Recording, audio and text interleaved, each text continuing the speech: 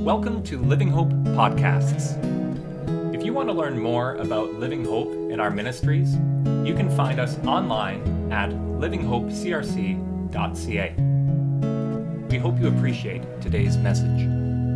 Now, I invite you to open up your Bibles to Judges chapter 2. This can be found on page 374 in the Bibles in your pews. This week, we're beginning our series in Judges. Now, Judges is a book, I feel like when I talk to a lot of people about it, they kind of maybe vaguely know stories of Samson or Ehud or Deborah or Jael. These names are kind of familiar to us, but likely we haven't spent that much time with it since hearing those stories in Sunday school. Often these stories are portrayed where these judges are the heroes. But we'll find when we take a look later on in the series at some of these judges that their lives too are quite messy and not quite the people that we want to be emulating. These judges, or the story of Judges, centers around a different central character, and that's the character of God who carries us through, much like what we saw in the book of Acts. And also, like the book of Acts, Judges is quite long. It's over 20 chapters. So we're just going to be dropping in on a couple of different stories, and this week we'll very much be giving this broader look at what Judges has in store as the introduction sets us up to look at what the rest of the book will have. We're going to be dropping in on a few stories, particularly that help us in directing ourselves towards the cross. Help us anticipate the true King and the true Savior.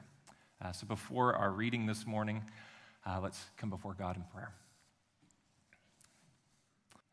Through your word, O Holy Spirit, bring us closer to our Savior. And in response, triune God, prompt our hearts to offer you sincere thanks for our thanksgiving, or for our salvation. In the strong name of Jesus, our Lord. Amen.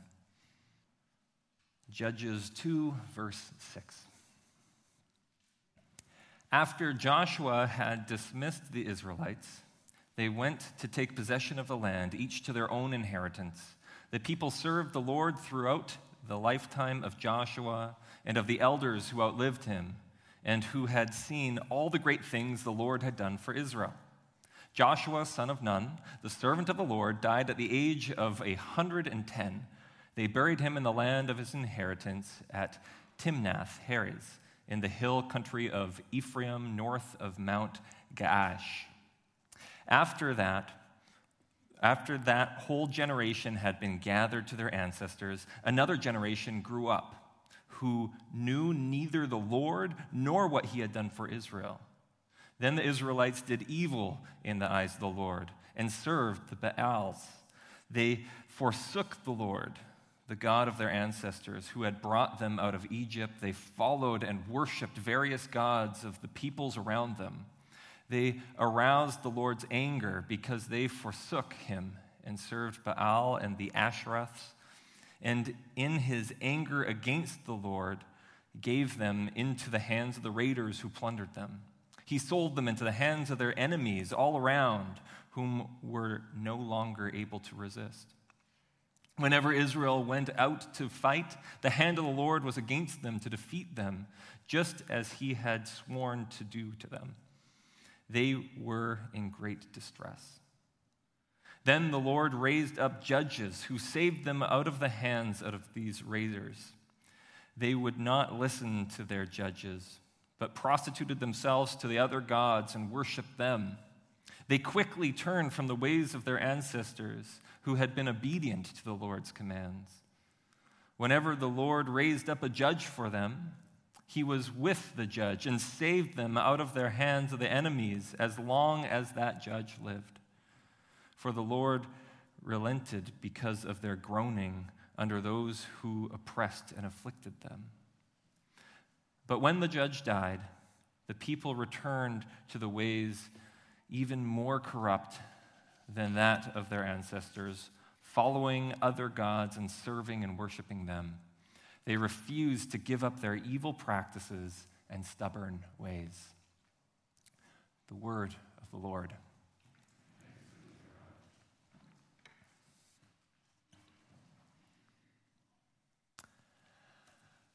So I don't know if this is a common thing for everyone, but when I'm a little extra busy, a little stressed, something that I can end up doing is starting to clean things.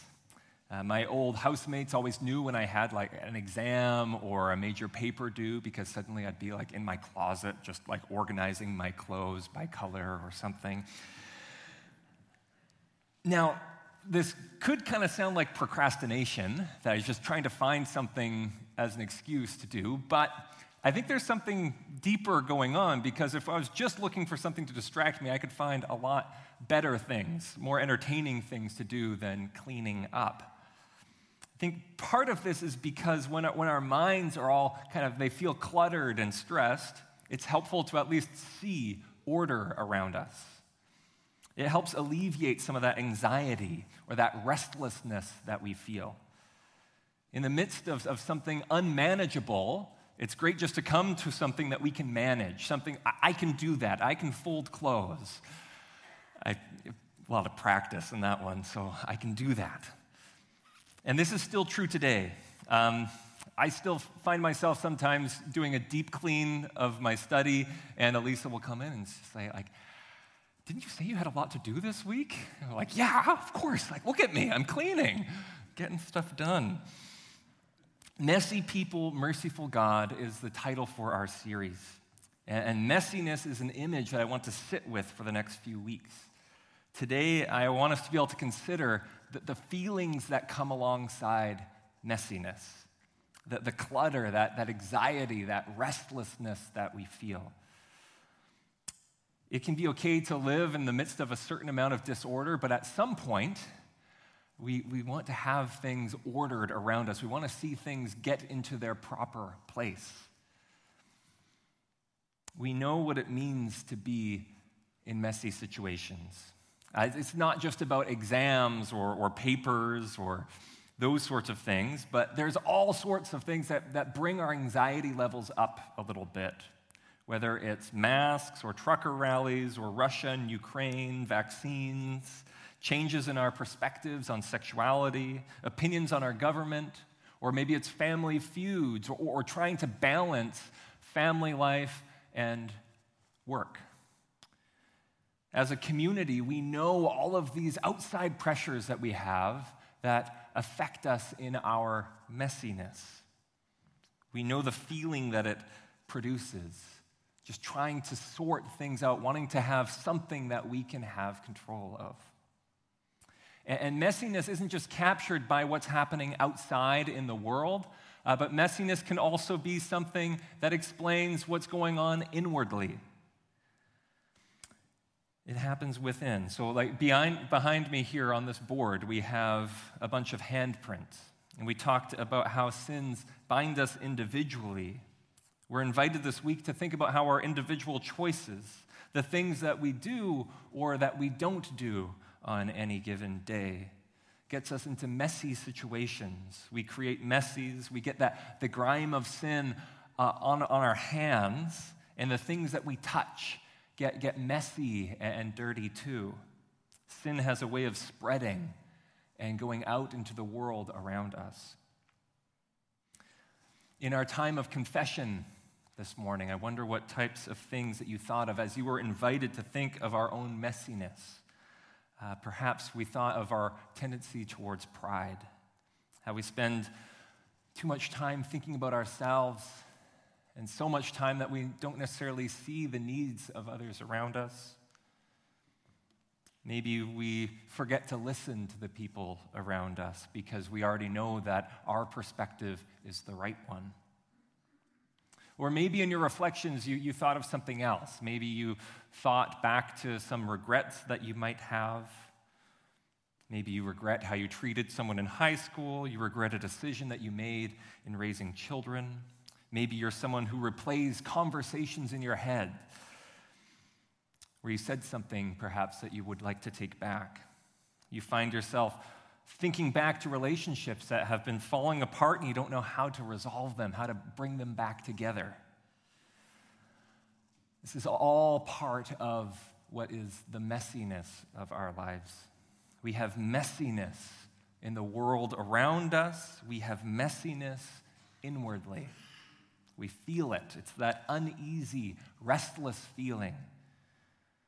Something that makes us want to put stuff in their proper place. So we're a messy people. If only we had some sort of resource that was made specifically for messy people. If only there was some book out there that was about and for messy people. Of course, we have the Bible.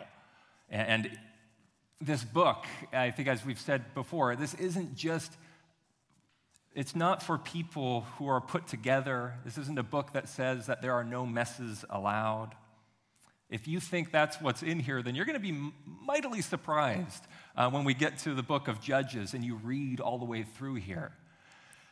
These aren't clean and tidy stories. In this book, you'll find covenant people actually worshiping other gods. They set up these Asherah poles. They're literally bowing down and worshiping other gods right after coming into the promised land. You'll find all sorts of gruesome details in here. Within the 3rd chapter, we have Ehud kind of sneakily getting into the king's chamber and killing him with the sword. We have the next chapter, Jael driving a tent peg through someone's head. Jephthah is killed by a woman throwing a millstone over a wall onto his head. And all of that happens in the first half of Judges. That's before it gets really messy. There's a lot of stuff in here. The story is also about this constant rebellion against God, where people enslave themselves to the idols around them, and each time God responds and God saves. And this is repeated over and over again. And if that repetition isn't enough, things get worse as time goes on.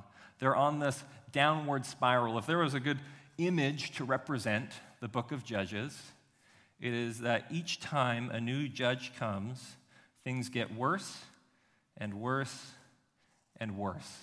The sin that they're embedded into their whole society just spreads and spreads and infects them deeper and deeper.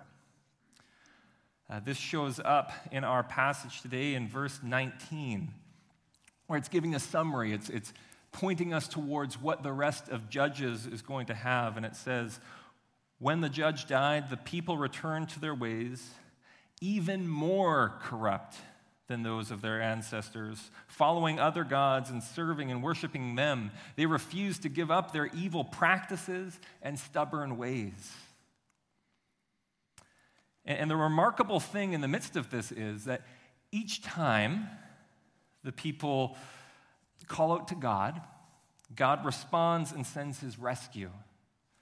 So we were just in chapter 2 there, just to look at chapter 3 for a moment and how this plays out in the midst of, there's 7 verses here from verse 7 through 14. The Israelites did evil in the eyes of the Lord, and then right afterwards, when they cry out to God, God raises up for them a deliverer. Right after that, the Israelites do evil in the eyes of the Lord again, and again, the Israelites cry out to the Lord and gives them a deliverer. And if you're reading through the book of Judges, you're going to find that same phrase intentionally repeated over and over again. Not only seeing that our own tendency towards messiness, but also how merciful our God is. No matter how out of hand things get throughout the book of Judges, no matter how messy and chaotic things seem in the world around them, God shows that he is still in control. He has the power to send a deliverer time and time again. And more than that, God's mercy is such that he is willing to send a deliverer. Even when the people go deeper and deeper into their sin, God continues to send the deliverer to the people that he loves. So what does it mean for us? One thing that we can take away as we prepare ourselves for the upcoming weeks is remembering that in any time, in any age, there will always be people stuck in a mess.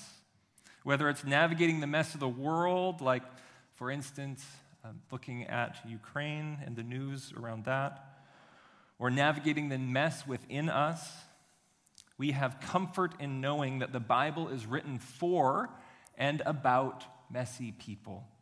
We have a God who is abundantly merciful and in full control. Let's take a moment to remind yourself of that. Whatever your regrets might be, whatever mess you think the world is in right now, the messiness of the people and of the world has never been, nor will it ever be, too much for God to handle. There is no mess too severe to be beyond God's redeeming. The more we see the messiness of Israel in Judges, the deeper that we can appreciate the merciful God.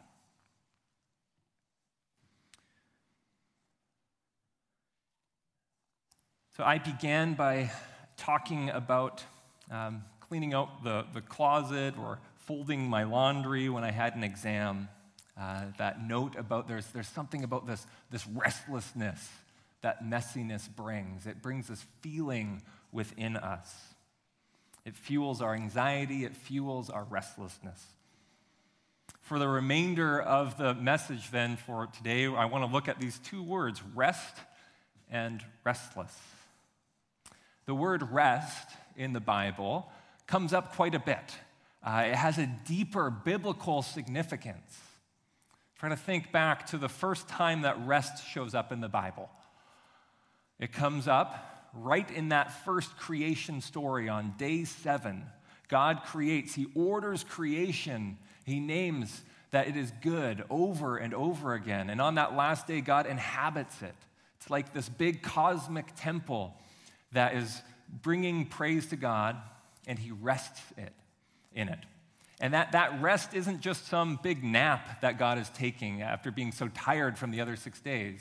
This rest, as we've talked about before, is living into the world as it should be. It is entering into this big temple that has just been created, a place of God's dwelling, so that this blessing can enter into all of creation. Rest is a key word for experiencing the wholeness intended for God's creation. Now, our reading today, looking back to verse 6 of chapter 2 in Judges, began with a mention of Joshua. Joshua shows up in Judges chapter 1 and chapter 2. His name comes up several times because this is where we are in the big story of God's redemption. So we have Israel being led out of Egypt. They spend time in the wilderness, and then under Moses, and then the next person to lead them is Joshua. And right after Joshua, we have the story and the stories that we're going to be working with. In Joshua, rest is repeated 18 times. It's repeated again and again because this is the hope of the people entering into the promised land. Joshua 1 verse 13 says, "Remember the commands that Moses, the servant of the Lord, gave you after he said, 'The Lord your God will give you rest by giving you this land.'" Rest is attached to the land. It's part of the goal of the people. Rest is not just a perpetual nap, but it's things being in harmony. It's planting fields and harvesting them. When Israel's at war, it is said that they are not at rest. They need to be in a space of peace and harmony, not just with themselves, but with the people around them. Rest means stability, celebrating with one another, experiencing the wholeness that we are created for. This is the biblical picture for rest. And this should leave us, when we finish the book of Joshua, coming into the book of Judges, we should just be really hopeful for these people that they're going to capture this vision of rest as they enter into that promised land. Even that title that is given for Israel as the promised land should have us thinking about what they're expecting in living there. This isn't just any land that they acquire through conquering. It is a land that was part of a bigger promise. A promise not simply that they would have a place to live, but they would be free to be God's people in that land. It was a promise where they could find their true rest. They were to live in the harmony that creation was made for. This was to be a second Eden in a way. They were to be centered around God's presence in the tabernacle, and they were to spread that goodness to the rest of the world in the way that they lived as God's chosen people. So Judges begins, and if we're following the story of Israel through Exodus, Moses' leadership, to Joshua, into the entrance of the promised land, we should be hoping for that rest. And to help us understand this image just a little bit more, I want to give a couple images. And this comes from a commentary on Judges by Laura Smith, a professor at Calvin University. She describes Israel as going through an apprenticeship program to be God's good people. I tried my best to draw a Moses-like character here. The first part of God's people's story after leaving Egypt is that they go to school under Moses. Moses is kind of looked at as this great teacher, teaching them the law. So God brings the law down, and they have to learn it. And it's not just 4 years of college here. They spend 40 years in the wilderness, 40 years learning to trust in God so that they can live into that rest when they get to that promised land. Next, we have the apprenticeship program. Under Joshua, Israel's like an apprentice. They're finally entering into that land, and they still have a leader guiding them through. They have Joshua reminding them, this is how you are to live as you come into that land. They're feeling things out while they're there, getting a sense of what their work will look like. And finally, we get to Judges. This is the place where they're in that full adulthood. They're ready to live this out, and yet we find that they completely fail time and time again. Rather than flourishing, they worship other gods and oppress one another. Rather than entering into the true rest and true flourishing of the promised land, they find themselves in a downward spiral. Again, over and over again, they find themselves in that pattern that we find in Genesis chapter 3. There's curses that God speaks that come alongside the sin of Adam and Eve. And that spiral of sin unravels further and further out into creation. And here, where we're hoping to find that new entrance into Eden, this new space where we can be under God's good rule, that same spiraling, that same splintering out happens again. Even with the law that God gives, we are helpless. Even with tutors like Moses or an apprenticeship program like under Joshua, they still fail. Judges carries with it a lesson for all of humanity. They are representative for all of us. We have always been a people of short memories, needing God's rescue again and again. We are a people stuck in the cycle of things getting worse and worse when left on ourselves.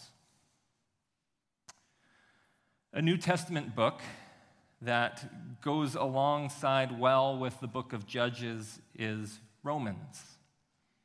If you read the first few chapters of Romans, you'll probably know that Paul has spent some time in the stories of messy people. In Romans chapter 5, verse 20, Paul talks about how the law doesn't bring people to save themselves, but it actually multiplies their transgressions. In these first chapters, Paul is giving these more kind of philosophical arguments of the breadth and the depth of sin. But if you want to see case studies of that, if you want to see this, what it looks like in a story, and you're not grabbed by those philosophical arguments, Read the book of Judges, and you'll see the types of things that Paul is talking about.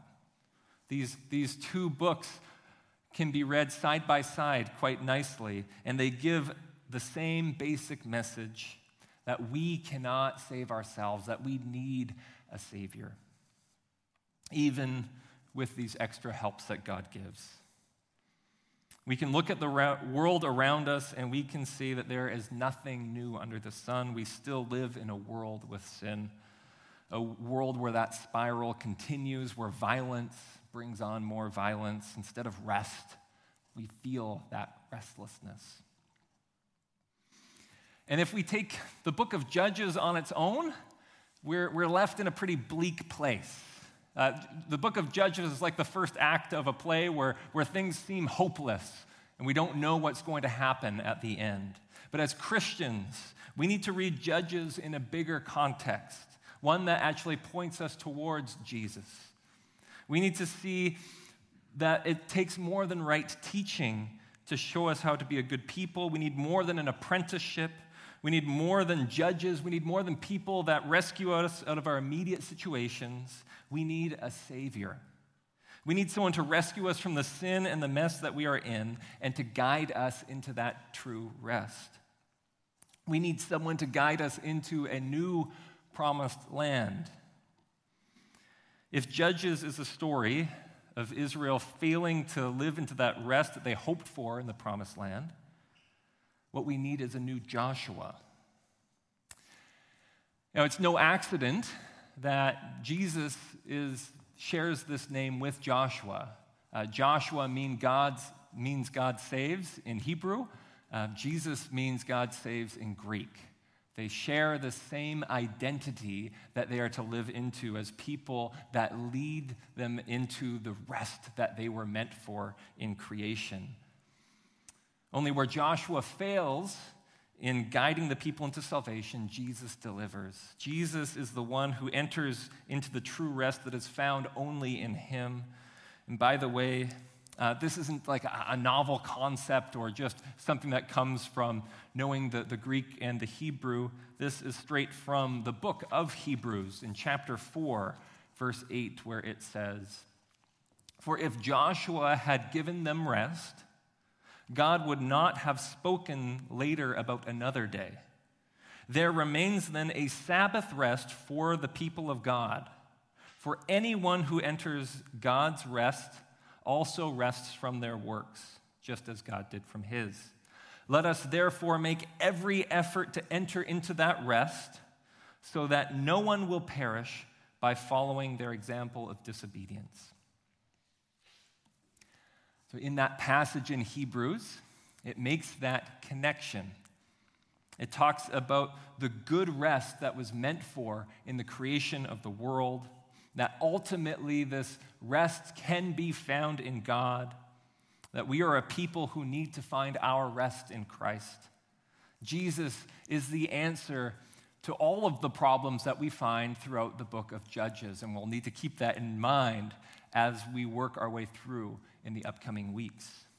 Jesus is the new Joshua, ushering the people into the promised land with eternal life in him.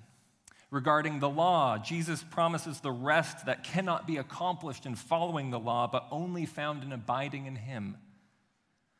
Regarding the downward spiral, Jesus is the one who ends the cycle of violence and destruction through his work on the cross. In responding to idolatry, Jesus is the image of the true God, the ultimate response to the false images and the idols that Israel constantly turns to. And Jesus is the embodiment of the merciful God, the one who invites us to bring or to come before him with our whole selves, with our mess and all. Jesus is the one who, in Matthew chapter 11, says, "Come to me, all you who are weary and burdened, and I will give you rest." So the question for us is, are we weary from the mess around us? Are you burdened from trying to carry the weight of the world on your shoulders? Are you trying to carry the concerns of Ukraine or injustices that the pandemic has highlighted or concerns about climate change? Are you trying to carry these things on your own? Jesus invites us, take my yoke upon you and learn from me, for I am gentle and humble in heart, and you will find rest for your souls. Maybe you're tired from trying to carry your own mess, trying to be the perfect person to earn God's grace, trying to sort out your mess before you can fully present yourself before Jesus. The encouragement is to come with your weariness, to come with your burdens. Remember that there is no mess that is too big for God and God's mercy. The same God who heard the cries of the Israelites time and time again is the God who hears us call out. So perhaps today is a day where what we need to do in response is to call out to God, especially if you haven't spoken to God for a while, to speak to him, to listen to what God has to say in prayer. And lastly, allow the messiness around you to direct you like a compass towards the cross.